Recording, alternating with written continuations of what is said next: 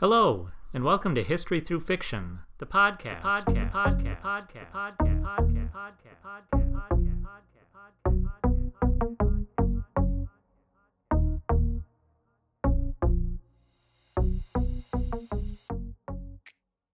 Both really hinge on the same belief that books have power. Words have power, and that's why they're important, and that's also why the government was afraid of them.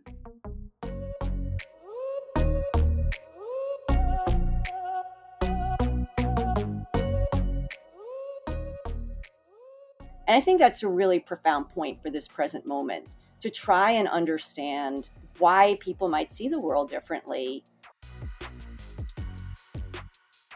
I don't think it's possible to write anything, whether you're writing historical fiction or anything, whether even nonfiction, without the past influencing the present.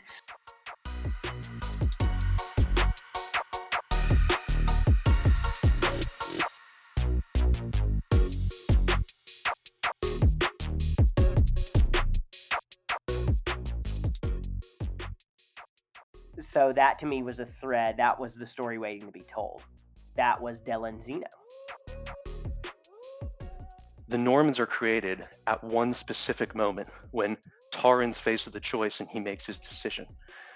In that moment, he doesn't know it, but it's creating the Normans, and it changes human history.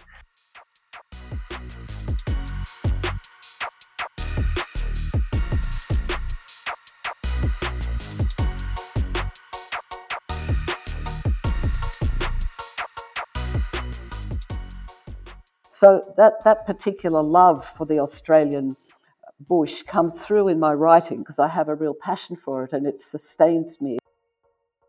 I was sitting around one day and I was reading a historical romance, and I remember thinking, gosh, I could write one of these.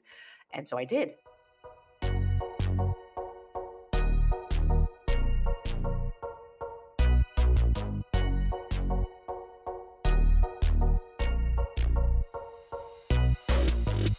You know, people go, oh my gosh, that sounds a little crazy, but it could be a really good story.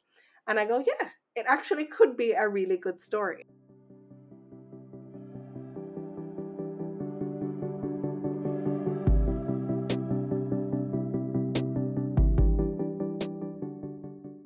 They probably knew it was significant at the time, but it's really through retrospect that history becomes history.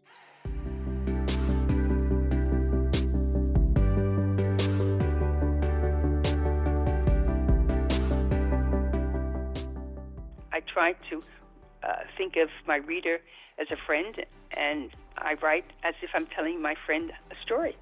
So, suddenly I went from somebody who was like, how's the writing going? And I'm like, oh, it's fine.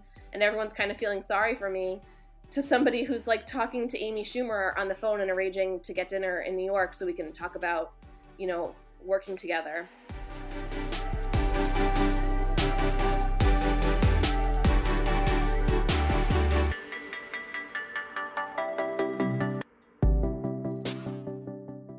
I'm hoping my novel touches people to, just bring back all these stories of the trauma that people had to go through. Is just incredible, and how medically advanced we are now.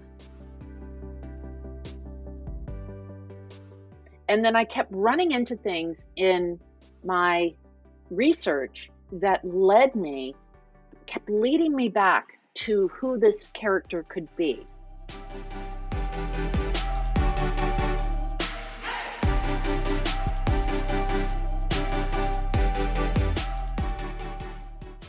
But yet it was this petite, curly-haired queen who stepped up and said, no, I am going to be a mother of all children of Greece. I'm going to help the children. I'm going to save the children. And she did.